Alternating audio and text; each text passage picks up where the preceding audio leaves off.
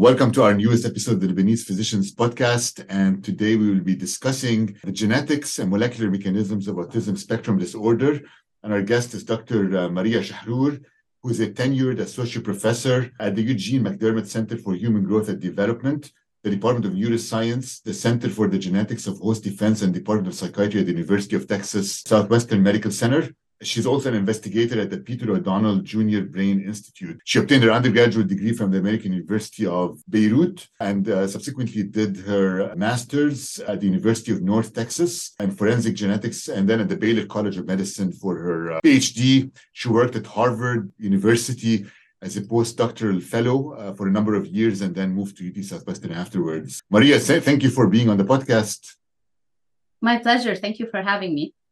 Yeah, Maria, I reached out to you. I was looking at LinkedIn and I found your profile to be interesting, especially with the research on autism spectrum disorder, which is big these days. So can you tell us first a couple of things? One is, how prevalent is autism spectrum disorder and how do you define it? Autism is actually pretty prevalent nowadays. It affects about 2.8% of children in the United States. That's around 1 in 36, based on the latest statistics from the CDC.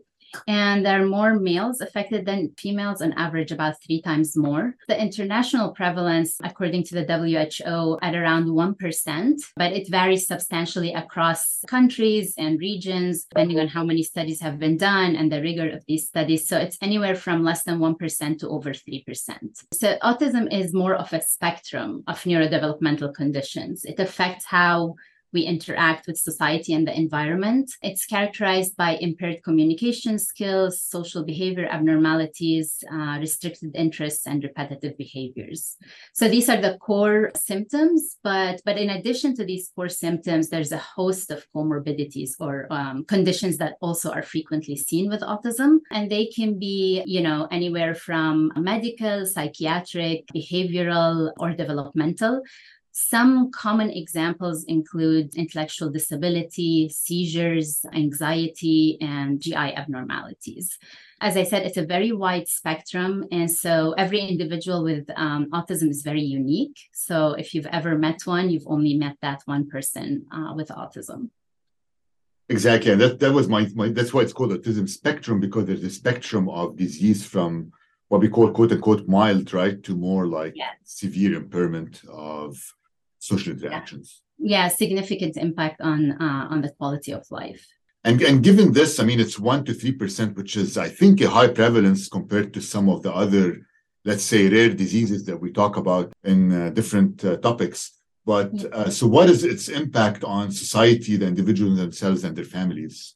It poses significant societal and economic burdens. It's actually more than the cost of cancer, heart disease, and stroke all combined. It's forecasted that the annual direct medical and non-medical costs on society are going to be around $460 billion in a couple of years. So as you mentioned, it's a spectrum with individuals who have mild symptoms and those with more severe symptoms. They may have, difficulties developing and maintaining friendships and relationships, communicating with their peers and adults, understanding what kind of behaviors are expected from them in a school setting or on the job. For families, addressing the needs of an individual with autism can be super stressful and puts them under a lot of stress, not just financially, but also emotionally, sometimes even physically. Exactly. And I guess the cost that you were talking about is in the United States only, right? Not like internationally. Yeah. It's in the United States only. Yeah. And one question I have before you move on is the prevalence higher, let's say, in certain countries than others? And what would this be related to if the prevalence is different in different countries? Yeah, so unfortunately, there are a lot of countries where, there's the entire continent of Africa, for example, prevalence studies have only been done in 4 countries. So, they kind of tend to aggregate in North America, some in South America, and in Europe, Australia, So I think the prevalence really varies dramatically. And there are some countries. So in the United States, the CDC study that I referred to is based on over 220,000 children, for example, And then there's other prevalence studies. For example, in Lebanon, the prevalence right now is around 1.5%, but the study is based on less than 1,000 children. So I think we need a lot more prevalence studies, but it's safe to say it's somewhere between 1% to 3%. There are some populations that potentially have higher prevalence because of specific genetic risk factors that predispose to this. And that's actually one of the active research areas in my group. There's some evidence to suggest that individuals of East African ancestry are at a higher risk, about 2 to 3 times higher risk than their non-East African peers. Okay, we'll talk about that. Yes, this is a good segue into my next question to you. Is there a genetic component to autism spectrum disorder? If so, how much does it play a role? And is there an environmental component too? Yeah, so autism has a very high heritability of up to 90%, and this is based on large twin studies that have been conducted over the past decade. What does that mean? What it means is that the proportion of the phenotypic variance that's due to genetic factors is about 90%. So in other words, changes in your genes account for whether you're going to have autism or not. There is a very small environmental contribution that's been particularly more challenging to pinpoint to prove actual causation versus correlation, because everything under the sun has been correlated one way or another with autism. You know, the mom was too stressed during pregnancy, she took ibuprofen, she took antidepressants, and so on. But actually, there is no causative role that's been demonstrated for any of these potential environmental factors. I can give you one example of an environmental factor that has actually been shown to contribute to autism risk, and that is the paternal age, so the age of the dad. The older the father, the higher the risk of these, what we call de novo or spontaneous mutations that arise in the gametes of an older individual to cause autism. So there's a higher likelihood the older the dad is. Of course, you know, increased risk doesn't necessarily mean that it will happen, but it does substantially increase risk. On the genetic side, as I mentioned, there's a very high heritability of up to 90%. And so far, hundreds of genes have been identified. So I would say around 300 or so with high confidence. About 3% of these genes are associated with very well-defined syndromes. For example, Fragile X, Rett syndrome, tuberous sclerosis, Angelman. And then there are about another 5% of cases are because of big changes in DNA. So we call these chromosomal abnormalities or copy number variants, CNVs. So these are either deletions or duplications of specific genomic loci. There are lots of hotspots where this tends to happen more frequently than other places, like the 16p11.2 locus or chromosome 15 Prader-Willi Angelman locus. So those are the two categories. And then the other really big category of genetic causes are these de novo or spontaneous point mutations. So these are just changes in a single nucleotide. It could be de novo or it could be inherited recessively or otherwise. And then finally, some cases, all of these that I mentioned happen in the germline, in the blood, right? So, but there are some cases that are due to what we call somatic mutations. And these are the ones that occur only in the brain, for example. So, you know, hundreds of genes have been identified, but for the majority of cases, so all of this that I just mentioned accounts for about 35% of cases. So for the majority of cases, the underlying genetic causes have not been identified. And because of this, you know, each gene that's been identified to date contributes to a tiny, tiny proportion of cases. So I'll just give an example of the Fragile X syndrome gene, FMR1, which is a top contributor. It accounts for only 1.94% of cases. And then there are genes that account for 0.08% of cases. So you can essentially start thinking about autism as this collection of individually rare genetic subtypes or individually rare disorders. Exactly. And that could potentially be the reason why it's a spectrum and not like a disease that identifies all individuals in the same manner. Exactly. It's so heterogeneous phenotypically as well as genetically. Now, since we talked about the genetics, can you tell us a bit about the work you have done so far on the genetics and molecular mechanisms of autism? Yeah, so my lab is interested in finding autism genes and identifying them, and then in studying their function in more depth in the brain. So we can find specific molecular mechanisms that they regulate, and then use this information back for diagnostics and the design of therapies. So there's right now a big burden in the diagnosis side of things, right? It's done clinically through these questionnaires. It involves intensive time from the family side and the clinician side. So a molecular genetic diagnosis is something that we're working towards. And then the design of targeted therapies in the future. We focus on the more severe genetic subtypes that have these debilitating comorbidities that I mentioned. And then I guess I'll talk about both the gene identification and then the more mechanistic side of things. We have two approaches that we use to identify genes. Our primary approach is by doing whole exome or whole genome sequencing. So this is essentially, the exome is the coding portion of the genome. And so we can sequence all of that or the entire genome. And we do that in familial cohorts. These are families who have one or more children with autism. And we focus on shared ancestry and ancestral diversity. So what shared ancestry means, basically, you can think of it as families where the mom and dad are related, either as first cousins, second cousins, or third cousins. And then there are entire populations that you can trace back to a common ancestor. So we leverage that in doing our gene mapping. And then the ancestral diversity refers to specifically our work on the African cohort that we have enrolled in our studies.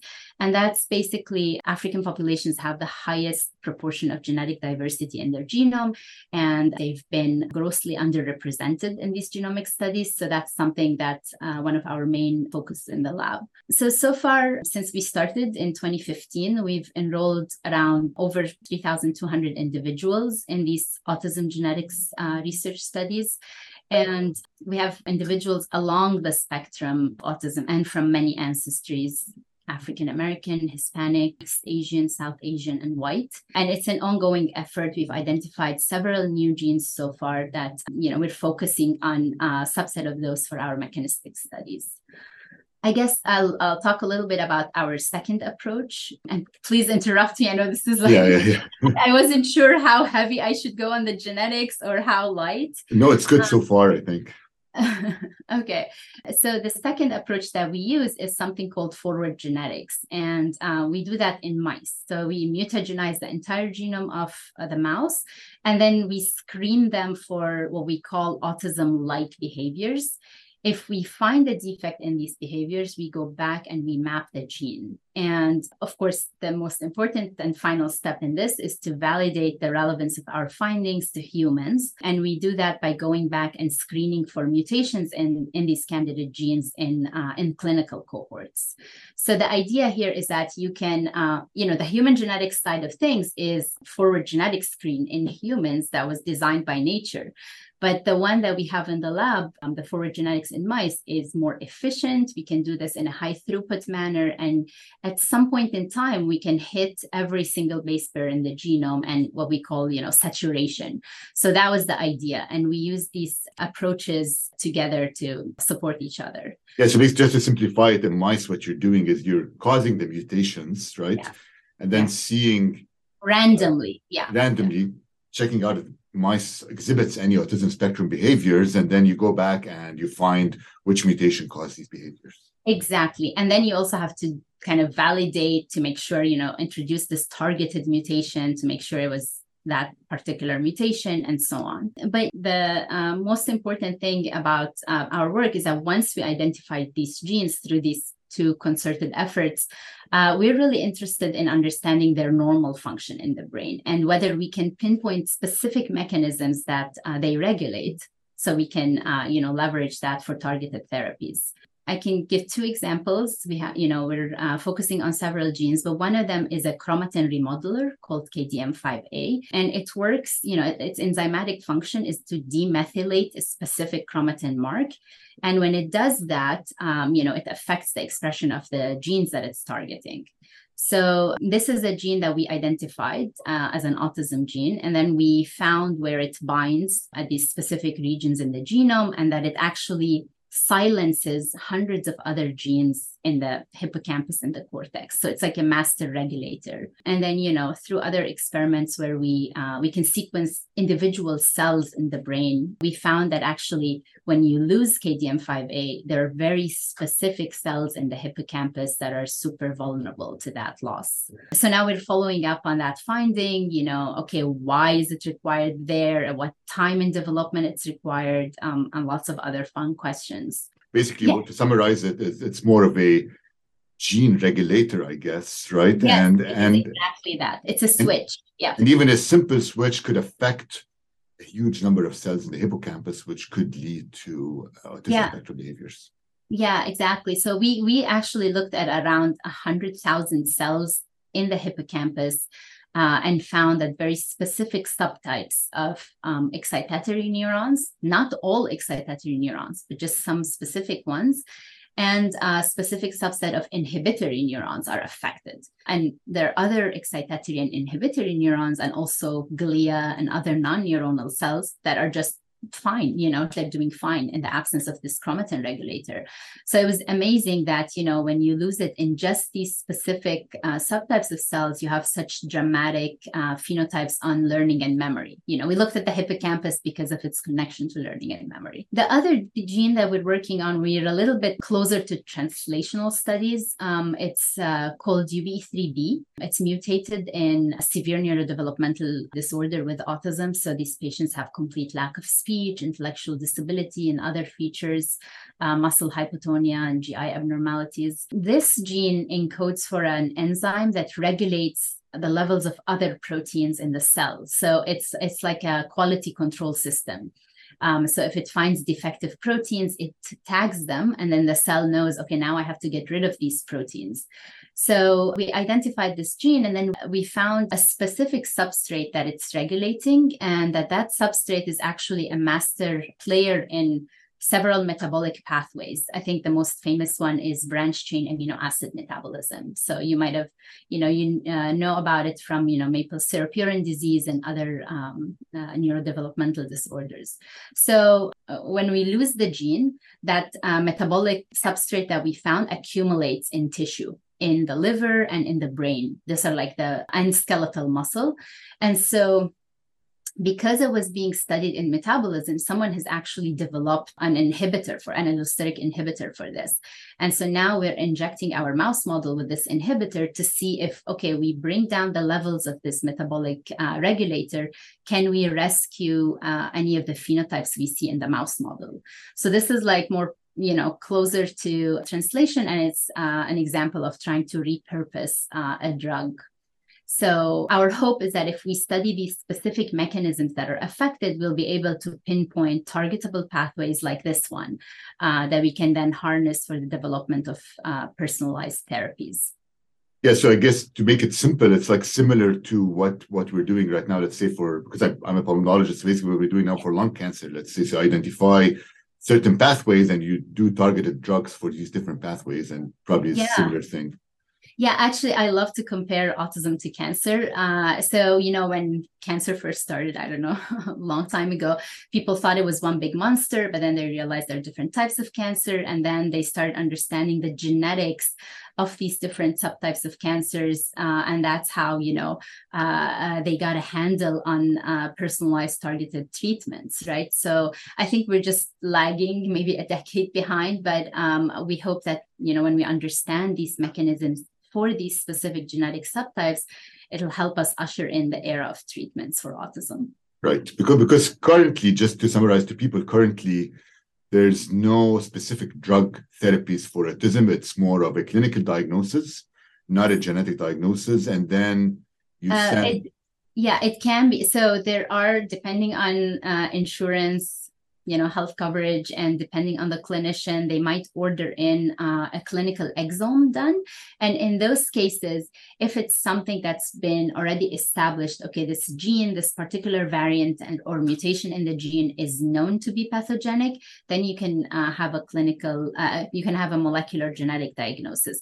But because autism is so heterogeneous, and we don't think of it as this, right? We don't have the full catalog of genes or mutations yet, but we're getting there. Yes. Yeah.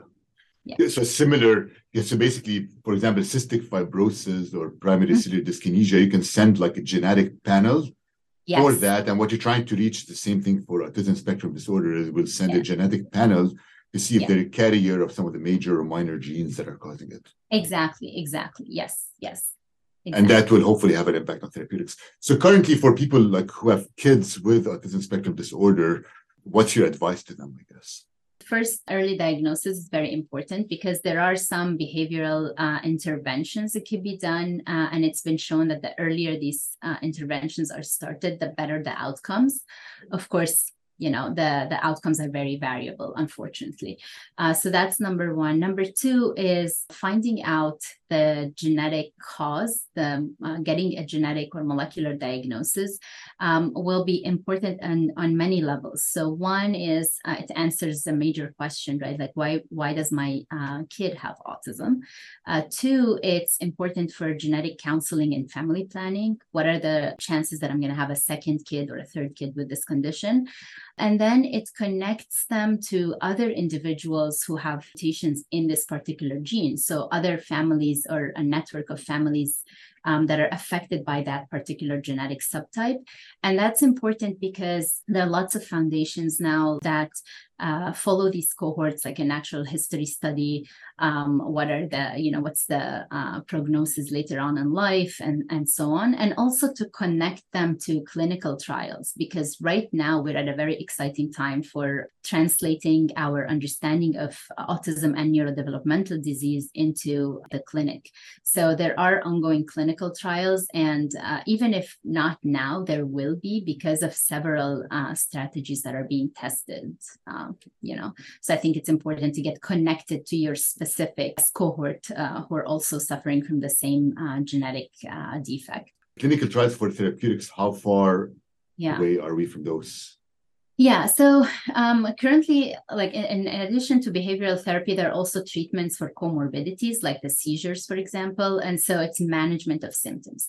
But in terms of other treatments, there's a pipeline of gene therapies that's ongoing, and but there are also a lot of challenges associated with that. And the reason is too much of these genes can be as detrimental as having too little. And so in gene therapy, you have to make sure you're introducing the correct dose, correct copy number of the gene, and also to the right place, right? So the right neurons have to have this, or other cells in the brain, they need to have the right amount of the gene. So there are a lot of challenges associated there. But there are also studies looking at something called antisense oligos, or ASOs. And those allow you to kind of fine tune, like if you want to turn it more on, like the second copy of the gene, we have two copies of every gene, one of them is affected. Maybe you can tune the other one up a little bit to compensate. Maybe the mutation is a gain of function and you can turn that off. So it allows for very precise control of these gene levels. So that's a very hot area of research right now. And then ultimately, it's going to have to be through mechanistic understanding of these genetic subtypes. And not just, for personalized therapies, but also think of it like, you can start grouping them by these subtypes have a common defect in a specific circuit that needs to be addressed, or even brain region, and so on. There is another drug for a severe form of autism called Rett syndrome that's currently, just got approved by the FDA, and also manages the symptoms of Rett syndrome. So there is hope. I think, we're at an exciting time for these rare neurodevelopmental diseases. And just to remind families, I guess I would just want to give examples. So because it's a spectrum, there's some mild to, let's say, severe behaviors or diseases that occur with it. But there's well-known individuals, I guess, who are on the spectrum who have succeeded significantly, right? Yes. So I think, we on the research medical side of things, we are focusing on cohorts who have these more severe symptoms with really debilitating comorbidities, but there are individuals who are, their quality of life is better and they're doing well. Yeah. So absolutely. Right. Exactly. Yeah. Anything else you want to add as a final words, Maria?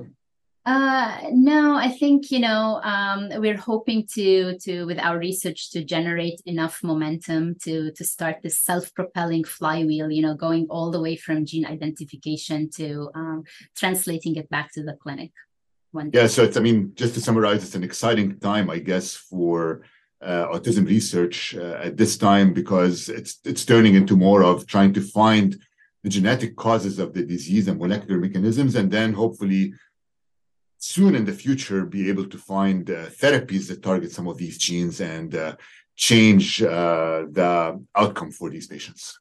Yeah. Yeah, thank you, Maria, for all you do, and it was great talking to you today. Thank you for having me.